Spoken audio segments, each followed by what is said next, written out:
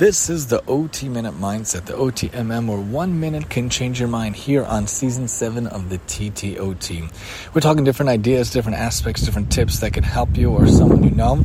Currently, one of my projects of a kid that's not even officially on my caseload, but it's in one of my classes. I have 5 classes of kids, around 18 kids. I'm supposed to have those 40 sessions a day.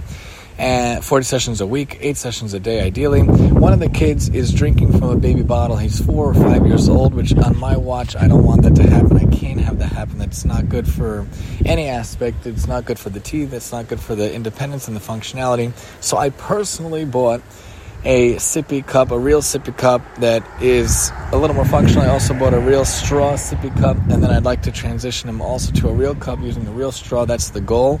He doesn't like it so far, but we can't have him using that regular baby bottle. You got to switch. Even with my own 20-month-old, she was using a baby bottle for a very long time, and the therapist, the speech therapist, she needs a little help, a little support with feeding and talking, so she said we got to switch over also, so we got rid of all the bottles, we hid them, and then lo and behold, she's able to use the straw cup, thank God. But for this kid also, we got to get him from the baby bottle, which is literally filled with apple juice. He literally sits and lies back and drinks it. I see it at lunch, I see it in the classroom. It's very disturbing to see that, he's babied too much. He's 4 or 5 years old. Again, we want to switch him over to the right bottles, the right utensils, the right things. When we have kids, if your own kids or your friends' kids or other kids, you see that they're not using a fork, they're not using a spoon, they're not using a knife if they're the right age. We got to fix that. We got to work on that.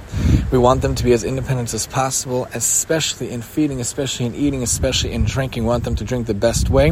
I purposely buy my kids little kid cups a lot of times, 3-ounce cups, 5-ounce cups. They drink from the 8-ounce and 9-ounce cups too, disposable. I like them to use utensils, disposable forks and spoons. And on Sabbath, when we have the hot stuff, I want them to use kid-sized bowls and kid-sized spoons, rubber ones that don't break. We want to make sure independence rocks for the kids that we work with. Join us next time here on the OTMM.